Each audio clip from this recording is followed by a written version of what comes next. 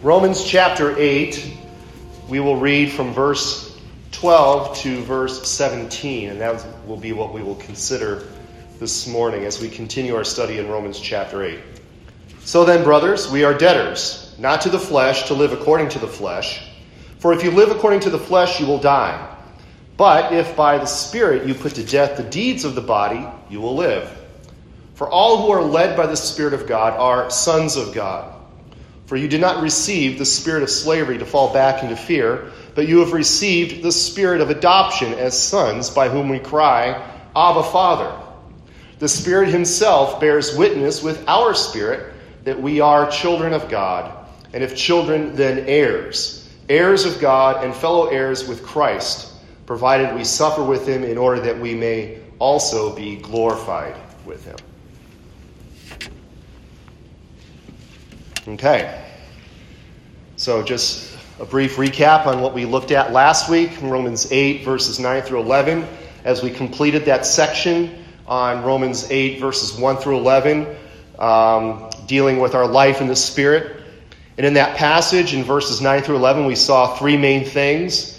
First, Paul pivots from what he talked about in verses 5 through 8, where he acknowledges that Christians are not in the flesh, but in the Spirit. Because in verses 5 through 8, he talks about how if you're in the Spirit, or if you're in the flesh, if you live according to the flesh, this is what happens. But then in verse 9, he says, but you, to the people to whom I'm writing, you are not in the flesh, you're in the Spirit. So the indwelling Holy Spirit marks off the believer as one who is in the Spirit. So that Spirit comes into you, it dwells in you, it makes its home inside of you, and marks you off as one of his own. And then conversely, the flip side of that is that the person who does not have the Spirit does not belong to him, that is, to Christ. So that the key and the ground of our salvation, the key and ground of our assurance, and the motivation of our Christian life is the indwelling Holy Spirit. So the Spirit sanctifies us, makes us holy, and the Spirit also then applies all of the benefits of Christ's life, his death, and his resurrection to our lives. That's the purpose of the Spirit, is to take all of what Christ has done in salvation and then apply it to the believer, which we look at, you could, if you've heard of the Ordo Salutis, or the order of salvation, or the golden chain of salvation, we're going to see it a little bit later in Romans 8, where he gives you sort of like a mini golden chain of salvation there. All of these things, all of these benefits in that chain are provided by the Spirit. The second thing we saw in those verses is that Christ dwelling in us through the Holy Spirit then brings that principle of life to bear in our lives. So even though our body is dead because of sin, that everything about us then is bound to this age is dead, the Spirit is life. And we kind of talked about that, how, some translations say the Spirit is alive, and it was referring to like your personal spirit, your immaterial part, your incorporeal part. But we said that it's really the Holy Spirit is life because of, or for the sake of, righteousness. And then finally we saw that the Spirit, or the Holy Spirit, will also then give life to our mortal bodies. So because of the resurrection of Jesus Christ, the age to come has broken into this current age. And at the end of this age, our bodies then will be given actual, real, spiritual life that comes by Christ through the Spirit that dwells in us. In fact, we will have a body that is fit then for the kingdom of God. Paul is going to go somewhere with all of this. Okay? All of this that he's talking about in Romans 8. And that destination is glorious. And the pun is intended because he's going to talk about glorification later in the chapter. But before we get there, Paul wants to teach us yet another benefit of the Holy Spirit in this section that we're going to look at, verses 12 through 17. And that benefit is adoption. Now you might be thinking, okay, what is adoption when we're talking about a Christian doctrine? What is the doctrine of adoption? Well, if you remember last week when we talked a little bit about the Holy Spirit and the role of the Holy Spirit in the life of the believer, I made the kind of offhand remark that the Holy Spirit is sort of like the Ringo Starr of the Trinity. He's, he's often forgettable and you don't really talk about him all that much. Well, if that's the case, then adoption kind of is like the Ringo Starr of soteriology. All right, it's just a doctrine that is not really talked about an awful lot. Okay, I mean, you see it's here too, because he talks about how we are going to be sons of God and that we get the spirit of adoption. But it's not really a doctrine that we spend a lot of time talking about. In fact, our own confessional standards, the three forms of unity, really only talk about adoption in an indirect way or in a secondary way. They don't have a specific article of our faith or an article of our confessional standards that talks about this is what adoption is. In fact, the only two places where we really see adoption mentioned in the Heidelberg Catechism, Lord's Day 13, question 33, which is really talking about Jesus, says, because Jesus is the only begotten Son of God, we are also sons by adoption. That's all. It's just kind of like a tangential reference to adoption, our adoption, because it's really talking about Jesus being the only begotten Son. And then the only other place I found it was in the Canons of Dort, Head of Doctrine 5, Article 6, which is talking about perseverance, the perseverance of the saints. And it talks about how we will persevere, the Holy Spirit will preserve us so that we will never lose our adoption as God's sons and daughters. Again, talking about adoption, but sort of through the back door, not really directly addressing the doctrine of adoption. Now here, the Westminster Standards are better in that they address the doctrine directly. They actually have articles of their confessions that say, what is adoption? Or this is what adoption is. But even though they do that, they do it very briefly. In fact, the Westminster Confession of Faith devotes an entire chapter to adoption, but the chapter only has one article.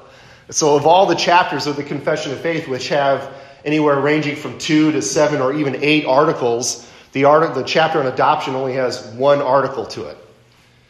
Westminster Shorter Catechism deals with it in question 34, and the Larger Catechism deals with it in question 74. So you can look these up, but I actually have what the answer is in the Larger Catechism. So the Larger Catechism in question 74 asks, what is adoption? The answer to what is adoption is an act of God's free grace in and for his only Son, Jesus Christ, whereby all those that are justified are received into the number of his children, and they have his name put upon them, and the Spirit of his Son given to them. They are under his fatherly care and dispensations. They are admitted to all the liberties and privileges of the sons of God. They are made heirs of all the promises and fellow heirs with Christ in glory.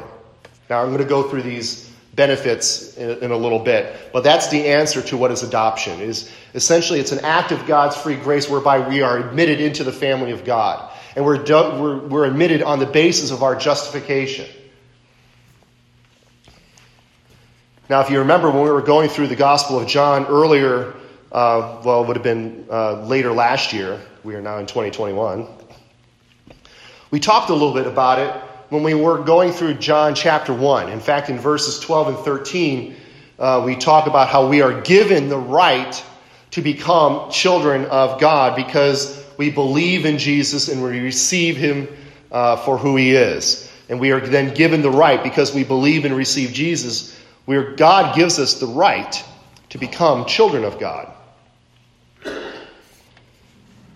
Now, the Westminster Divines, and as I say, give us a nice treatment of adoption. And I listed 7 benefits that we get from adoption, or 7 aspects of adoption.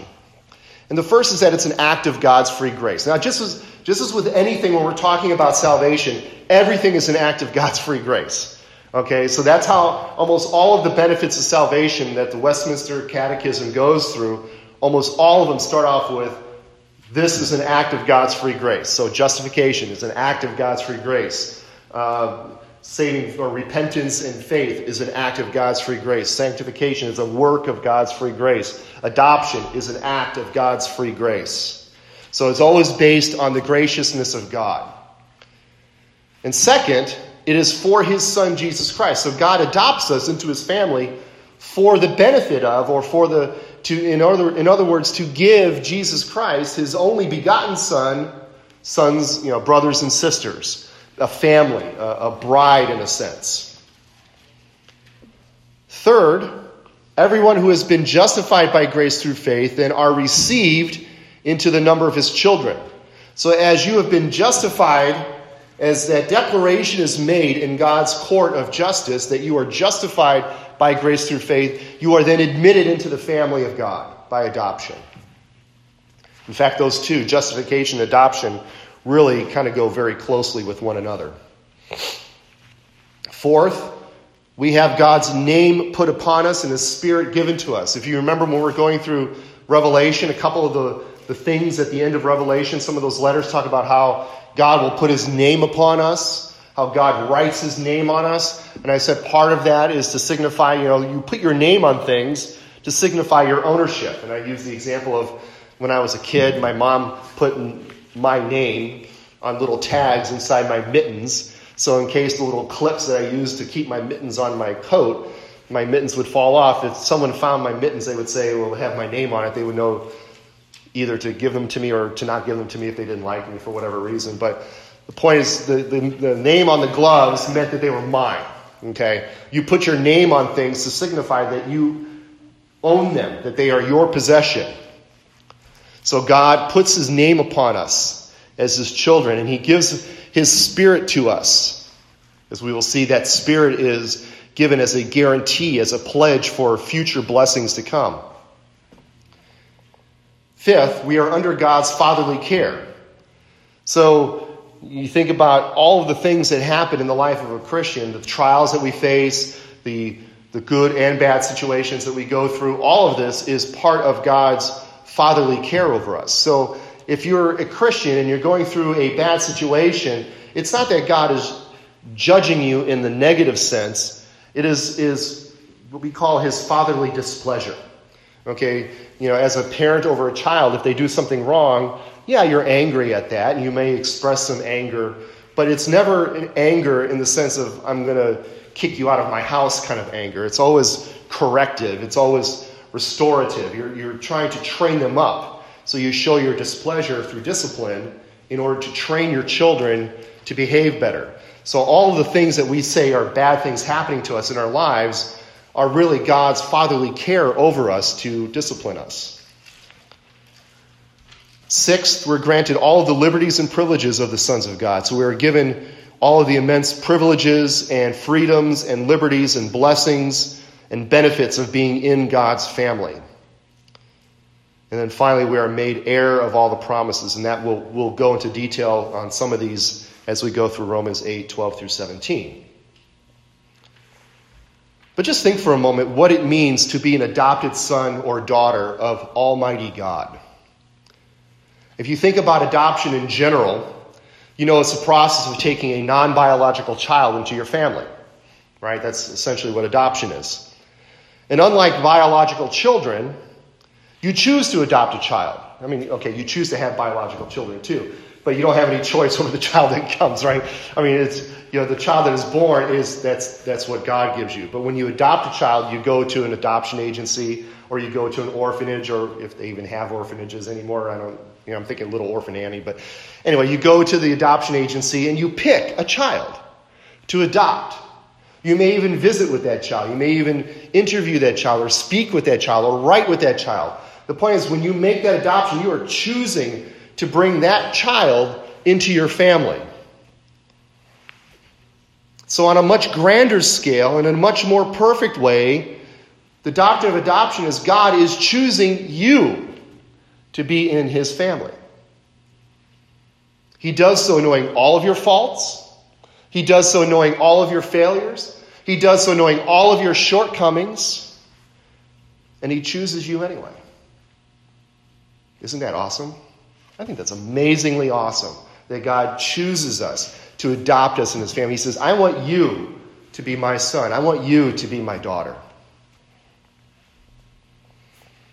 So now as we come to Romans 8, verses 12 through 17, we're going to look at this truth that we are heirs with Christ, this adoption into the family of God gives us the benefit that we become heirs with Christ. And that's what this section really is teaching. Now first, as we look at verses 12 through 13, we're going to see that we are debtors to the Spirit. But as he begins in verse 12, he does so with the word "so then," which indicates that he is drawing a conclusion from what he had just written in verses 1 through 11. So verse 11 ends, "If the Spirit of him who raised Jesus from the dead dwells in you, he who raised Christ Jesus from the dead will also give life to your mortal bodies through his Spirit who dwells in you." And then he goes on to verse 12. "So then, brothers," or brothers and sisters, it's a general phrase, but "so then, brothers, we are debtors not to the flesh to live according to the flesh." Or we are debtors, but not to the flesh. And that's the conclusion.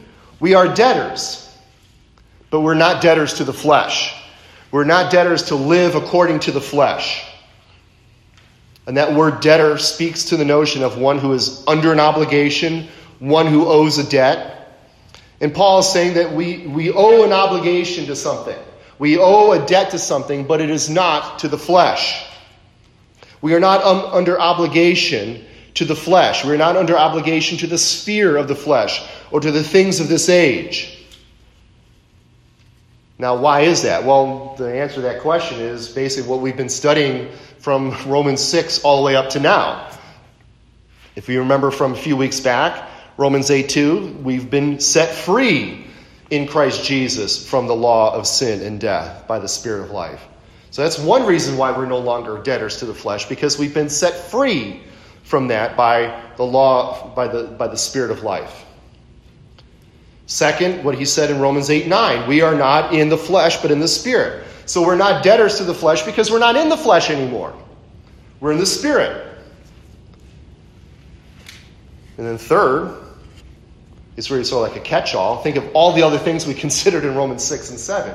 We've been set free from the law. We are under grace. We're no longer under the law. We're dead to sin, but alive to God. We're no longer slaves to sin. We're slaves to righteousness. All of these things, all these metaphors Paul has been using, has been to suggest that we are no longer in the sphere of the flesh. We're no longer part of this age. We're no longer debtors to this program, this principle, this life, way of life. We've been taken out of that, and we've been put under the Spirit, under grace in the age to come.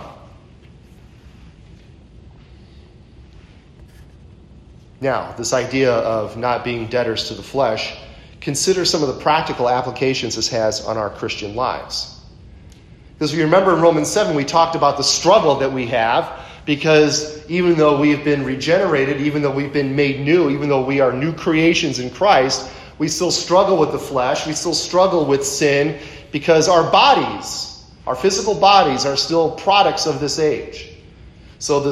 And that's where sin comes in. That's where sin dwells. That's where sin attacks us from. So our flesh gives us sort of like a beach hold or a foothold into sin. Sin has its beachhead in our bodies through the flesh.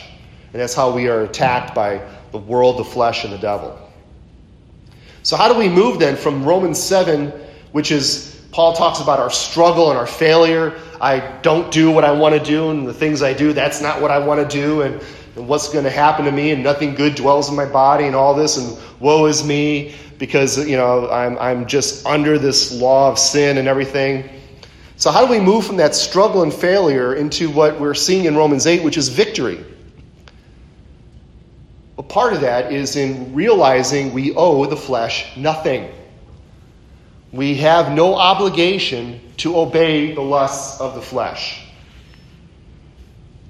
We said this before when we looked at Romans chapter 6, and we said there were 3 steps to sanctification. All of these you can find in Romans 6, 1 through 14. First, we have to know something. We have to know the truth that we are dead to sin. You've been dead. You've been buried with Christ in baptism to be raised to newness of life. You have died to sin. You need to know that.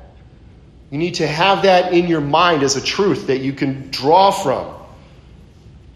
And then he says in verses 5 through 11, you have to consider then. You have to reckon this to be true. So you have to know it. You have to accept it. Okay? There's three things to faith. You have to know something. Faith has content. Faith has an acceptance of it. It's like, okay, I acknowledge it to be true. And then the third thing is action or trust. That then from that knowledge and that acceptance of it, it moves you into a pathway of living. So you have to know that you've died to sin. You have to consider ourselves dead to sin and alive to God in Christ. That's what Paul talked about in Romans 6, 5 through 11.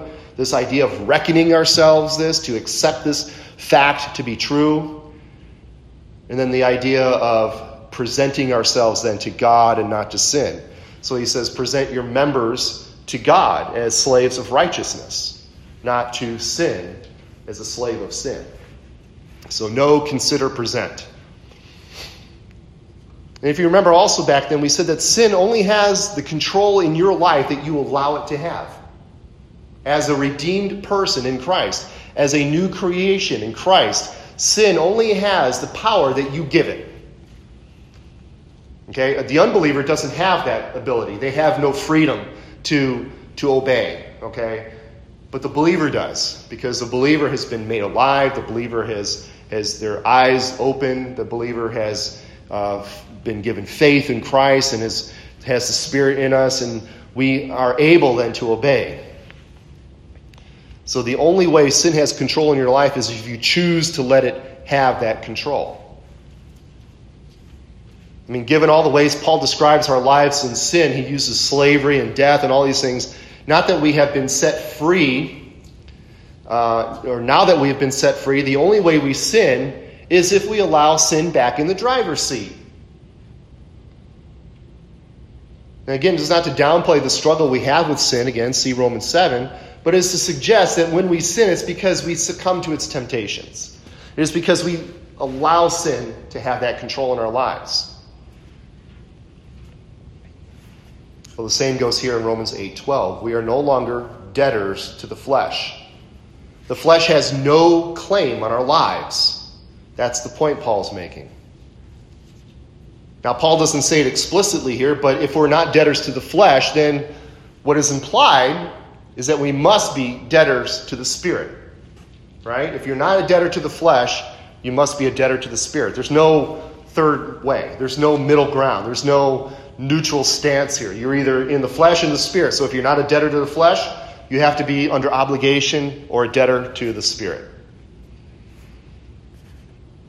And as we get to verse 13, we see what has become sort of a familiar dichotomy that Paul has been using all along here from Romans 6, 7, and now 8. If you live according to the flesh, you will die. But if you live by the Spirit, and by the Spirit you put to death the deeds of the body, you will live. At the expense of sounding like a broken record, a life lived according to the pattern of this age by necessity leads to death. Paul keeps hammering this point home over and over again because he wants us to know this. And then the contrast is that if you live by the Spirit, or if by the Spirit you put to death the deeds of the body, you will live. Now, several things of interest in this phrase here. Of course, that by the Spirit means that you are living according to the principles of the Spirit. You are living according to the principles of this age. The Holy Spirit is your guiding principle. And by this guiding principle, by the power of the Holy Spirit who dwells in you, if you put to death the deeds of the body. Puritan John Owen once said, and I like this phrase, be killing sin, or sin will be killing you. Be killing sin, or sin will be killing you. And Paul uses this language elsewhere as well. Galatians 5:24, he says, those who belong to Christ Jesus have crucified the flesh with its passions and desires. So that is the idea of putting the flesh to death. You are crucifying the flesh. You are slaying the flesh in your body. In Colossians 3 verse 5, Paul very explicitly says, put to death, therefore, what is earthly in you, or fleshly in you, or things of this age, sexual immorality, impurity, passion, evil desire, and covetousness, which is idolatry. Put those things to death in you. Put to death in you the deeds of the body. And this idea of putting to death, it's violent, right? Putting something to death. It's proactive. It involves you actually doing something and desiring to do something. You need to be actively killing sin in your life. You can't sit around. You can't just sit on your chair and be like waiting for sin to kind of shrivel up and die in your life. That's not how it works. That's not how sanctification... I wish sanctification worked that way. I wish I could just sit down and, like this on a Sunday afternoon and, just be sanctified. But unfortunately, that's not how it works. You can't sit and be sanctified. You have to be actively killing sin in your life. Do not feed the flesh. You starve it. You make no provision for it. Do not gratify its desires. You must take active steps to prevent temptation and starve the sin impulse in your life. Jesus says this too, right? You need to take drastic actions. If your right eye causes you to sin, what do? You pluck it out, right? If your right hand causes you to sin, cut it off. He says better to go into the kingdom with one eye or one hand than to be whole and go to hell. Sometimes sin takes drastic actions to avoid it. I mean, if you think about it, if you're a recovering alcoholic, you shouldn't be spending any time in bars. Right? I mean, as a recovering alcoholic, you need to avoid the temptation. So you don't even go to the bar. And, it's like sometimes you see this in the movies, right? They go to the bars, I'll just have some club soda. It's like, okay, well, why are you in the bar in the first place if you're a recovering alcoholic? Okay, don't they teach you that in AA? You need to do away with that and avoid the temptations. This way of life, actively killing sin by the Spirit, or some writers like to call it the mortification of sin. In fact, John Owen calls it, he's got a work called that, the mortification of sin, the killing of sin. This is what leads to life. So now we come to verses 14 through 16 as we look here where we see this concept of adoption coming to the fore. In verse 14 where he says, "For all who are led by the Spirit of God are sons of God." Now when we looked at the larger catechism, what it said about adoption, we noted that one of the benefits is that God's Spirit is given to us. And it is this Spirit then which leads us. For all who are led by the Spirit. And this leading can be broken down in two main ways. The Spirit leads us through illumination by making the Scriptures known, by giving us discernment in the Scriptures. And the Spirit also leads us in sanctification by enabling us to obey God's Word, what we see in God's Word. And this leading of the Spirit then is a distinguishing mark on those who have been adopted into God's family. Last week in Romans 8:9, Paul said anyone who does not have the Spirit of Christ does not belong to him. In other words, if you do not have the Holy Spirit, you do not have that distinguishing mark. God does not give his Spirit to those who are not his. But the Holy Spirit is given to and indwells those who belong to the Father by way of adoption, the sons of God. Those who are led by the Spirit are the sons of God.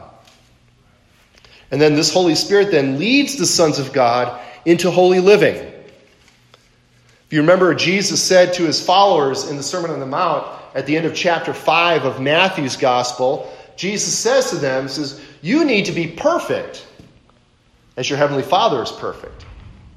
You think, whoa, that's a pretty high standard, right? I mean, perfection, that's, way up there. That's what you need to be. And that's what the Holy Spirit is doing in your life. The Holy Spirit is leading you in the way of putting off sin, of killing sin in your body, of doing away with the sinful desires, so that you will eventually be not in this life, of course. We don't teach perfectionism. But the idea is we are being sanctified, we are being made holy, and the only way this happens is by the leading of the Spirit. And then in verse 15, like verses 13 and 14 before it, verse 15 begins with that word "for," which indicates another reason or basis upon which a conclusion is reached.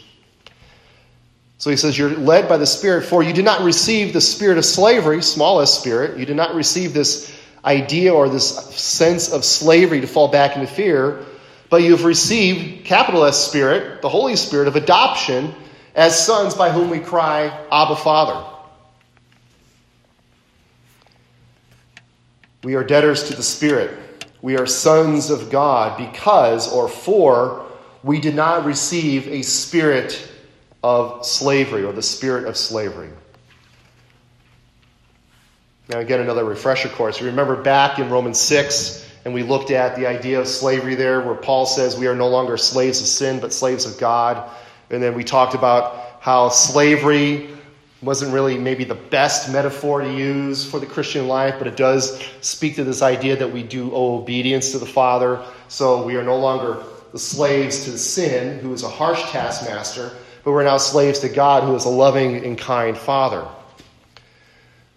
And we said that the slavery experience with God is qualitatively different than the experience of slavery we had to sin.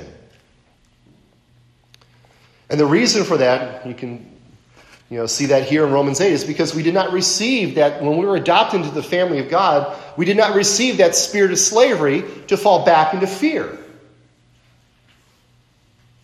In other words, even though slavery does describe the fact that we're servants of God and owe him all obedience, this all takes place in the context of adoption. The idea of being a slave of God is the sense that we are part of his family. It takes place in this sphere of adoption. We have received the spirit of adoption as sons. So our relationship with God is not so much as a slave to a master as it is a child to a father. Now, this idea of adoption, like all other aspects of our salvation, has an already and not yet aspect to it. Note again, verse 15 says we have received, past tense. We are already children of God. We have been received into the family of God. We have received that adoption as sons of God, sons and daughters of God. But then if you drop down to verse 23, Paul says, we're going to look at this later, not today, later, but in a couple of weeks later. In verse 23, Paul says, we wait eagerly for the adoption of sons. So we are in the family of God. We have received the Holy Spirit as a guarantee of adoption. This is no bait and switch. We're not like, okay, you're sons of God. No, not really. You're going to wait for it for later. No, it's like we are already sons of God, but then it will be more fully consummated and manifest when Christ returns that we are fully sons of God. In other words, think about it this way. Can you look at a person and tell that he or she is a child of God? No, not really. Not just from looking at them. There's no mark. Not like the mark of the beast or the mark of God. You can't look at, that's what Spurgeon said. You can't, it's like, I would love to be able to pull up the person's shirt tails and see elect on there so I know that I need to preach the gospel of this person. There's no distinguishing mark that we can discern that tells a son or a daughter of God. But at the end of the age, it will be abundantly clear who the sons and daughters of God are. We will be openly acknowledged and declared to all creation that we are the sons of God, which is why Paul can say in that section there that creation itself groans. It groans until our true nature has been revealed. And of course, then it is this spirit of adoption which gives us the privilege to cry out, Abba, Father. And that word Abba is not the name of a Swedish rock band from the 70s. Anybody here know, Dancing Queen? Okay. I know, I could look at Jerry. He's my 70s rock guru there. It's an intimate word. It's an Aramaic word. It comes from the Hebrew. Ab is father. And Abba is sort of like an intimate, kind of a diminutive of that. It can be loosely translated as Papa, but it's meant to denote intimacy, dependence, and tenderness. It is what a child calls his daddy. Now, not to be reduced to the idea that God is your daddy, but it's in term of endearment is what it is. In fact, R.C. Sproul said of this verse, one of the great consequences of justification is that all who are justified are immediately adopted into the family of God, and now we have the unspeakable privilege of addressing God as Father. Now, this would have blown the mind of a Jew, because in the Old Testament, Jews never referred to God as Father. It was always God Almighty. They wouldn't even say his name, the covenant name that he gave him, because for fear of taking his name in vain. And then Jesus comes along the scene and he says, my Father, my Father, my Father. And they're like, why are you calling God your Father? And they understood that that was a blasphemy to call God his Father. But then how does Jesus teach us to pray? When they say, Lord, teach us to pray, what does he say? Well, say this way, our Father. He is giving us the privilege of calling God Father, like he gets to call. He's the only one who can legitimately call God Father. But because of our adoption, we are then given that privilege of calling him our Father as well.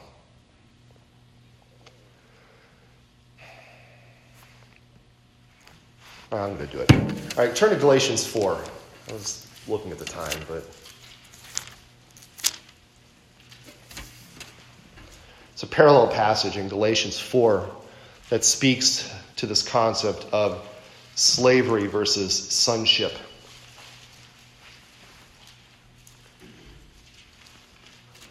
And I'm wondering how many times we're taking note of the times we're going through Romans and turning to Galatians. The two parallel each other quite closely.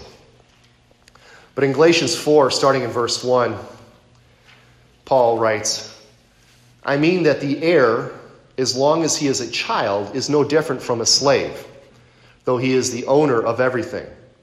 But he is under guardians and managers until the day set by his father. In the same way, we also, when we were children, were enslaved to the elementary principles of the world. But when the fullness of time had come, God sent forth his Son, born of woman, born under the law, to redeem those who were under the law, so that we might receive adoption as sons. And because you are sons, God has sent the Spirit of his Son into our hearts, crying, Abba, Father. So you are no longer a slave, but a son. And if a son, then an heir through God. Very close parallel to what we've been looking at here in Romans. But this idea that, the slave, when a person's child is a son or daughter is a small child, they are no different than a slave. That's what Paul is saying. But then in the fullness of time, when Christ comes, now we are given the full rights and privileges as being adopted into God's family. And then we are given the privilege to call God Father, Abba, Father, and we are heirs with God. Now you look at verse 16 there. It says, the Spirit himself bears witness with our spirit that we are children of God. And we talked earlier about the Holy Spirit as an act, as a guarantee, or as a down payment, an arrabon. That's the Greek word. It's a down payment on something, an earnest. And the idea is that the Spirit then witnesses to us, okay? The Bible talks about how a charge can only be established on the evidence of 2 or 3 witnesses. Well, the Spirit is in us, witnessing to the fact that we are sons and daughters of God. And that's amazing, because we're apt to want to forget that and to lose that train of thought. But the Spirit is witnessing to us and testifying to us to the truth of the matter, that you are a child of God. In other words, the good news is that your adoption is not based on your subjective feelings. If you don't feel like you're being particularly holy one morning, you don't have to wake up and worry, well, did I lose my adoption yesterday because I fell into grievous sin? Because the Holy Spirit is residing in you, testifying to you, you are a child of God. You are a child of God. Now, it's not saying that audibly. So if you don't expect to hear voices in your head, but the Spirit is testifying that you are a true child of God. And that testimony is confirmed by the spiritual fruit we see in our lives. Again, from R.C. Sproul, in the final analysis, our assurance of salvation is not a logical deduction springing from our theology. Our assurance is certainly not based on a careful analysis of our behavior. Thank God for that, right? If If I were to think, base my assurance looking at my behavior over my life, anyway. Our final assurance comes by the testimony of God the Holy Spirit, who bears witness with and through our spirits that we are the children of God. And then finally in verse 17, if children, then heirs. Heirs of God and fellow heirs with Christ, provided we suffer with him in order that we may also be glorified with him. One of the greatest blessings of being a child of God is that being a child entitles us to an inheritance. Okay? Now, we said it before, Jesus Christ is the only true only begotten Son of God, but by virtue of our adoption, as such, we're not sons in the same sense that Christ is son, but we still receive an inheritance. We are heirs with God and fellow heirs with Christ. And this is a glorious truth. Now, what does it mean to be an heir? What do we inherit? Well, if you remember, according to Jewish custom, right, you had the right of the firstborn. So depending on how many children you had, the firstborn got a double portion. So if you had 3 children, the firstborn would get 2/3, and then the last 2 would have to split the final third. Okay? That's just the way it was in Jewish tradition. Roman law established that each child would receive equal portions. So if you had 3 children, each child would get an equal third of the estate. Now, when we're an heir with Christ, and there's an innumerable number of children of God, right? I mean, who knows the true number of all the believers who have ever existed in the world? Does that mean that the inheritance is split up that many ways, and we each get a little slice of the inheritance? What do you think? Do we get a slice of the inheritance? Okay, Fred's shaking his head and whispering no. No, we don't. We get the whole thing. I mean, God is infinitely rich, right? How do you divide up infinity? You don't. We are fellow heirs with Christ. That means whatever Christ receives as God's one and only begotten Son, we also receive. Now, I could go on and enumerate all the benefits, but we don't have time, and I didn't bother to enumerate them anyway. But even if I could enumerate some of them, that wouldn't even scratch the surface of all that we get as being an heir with Christ. But there is a caveat. And that caveat is provided we suffer with him in order that we may also be glorified with him. Now this thought will continue into what we will look at next week, Lord willing, when we look at verses 18 through 25. But the principle here is the principle of the cruciform life, all right, or the cross-shaped life. In other words, the road to glory leads through suffering. The road to exaltation leads through first humiliation.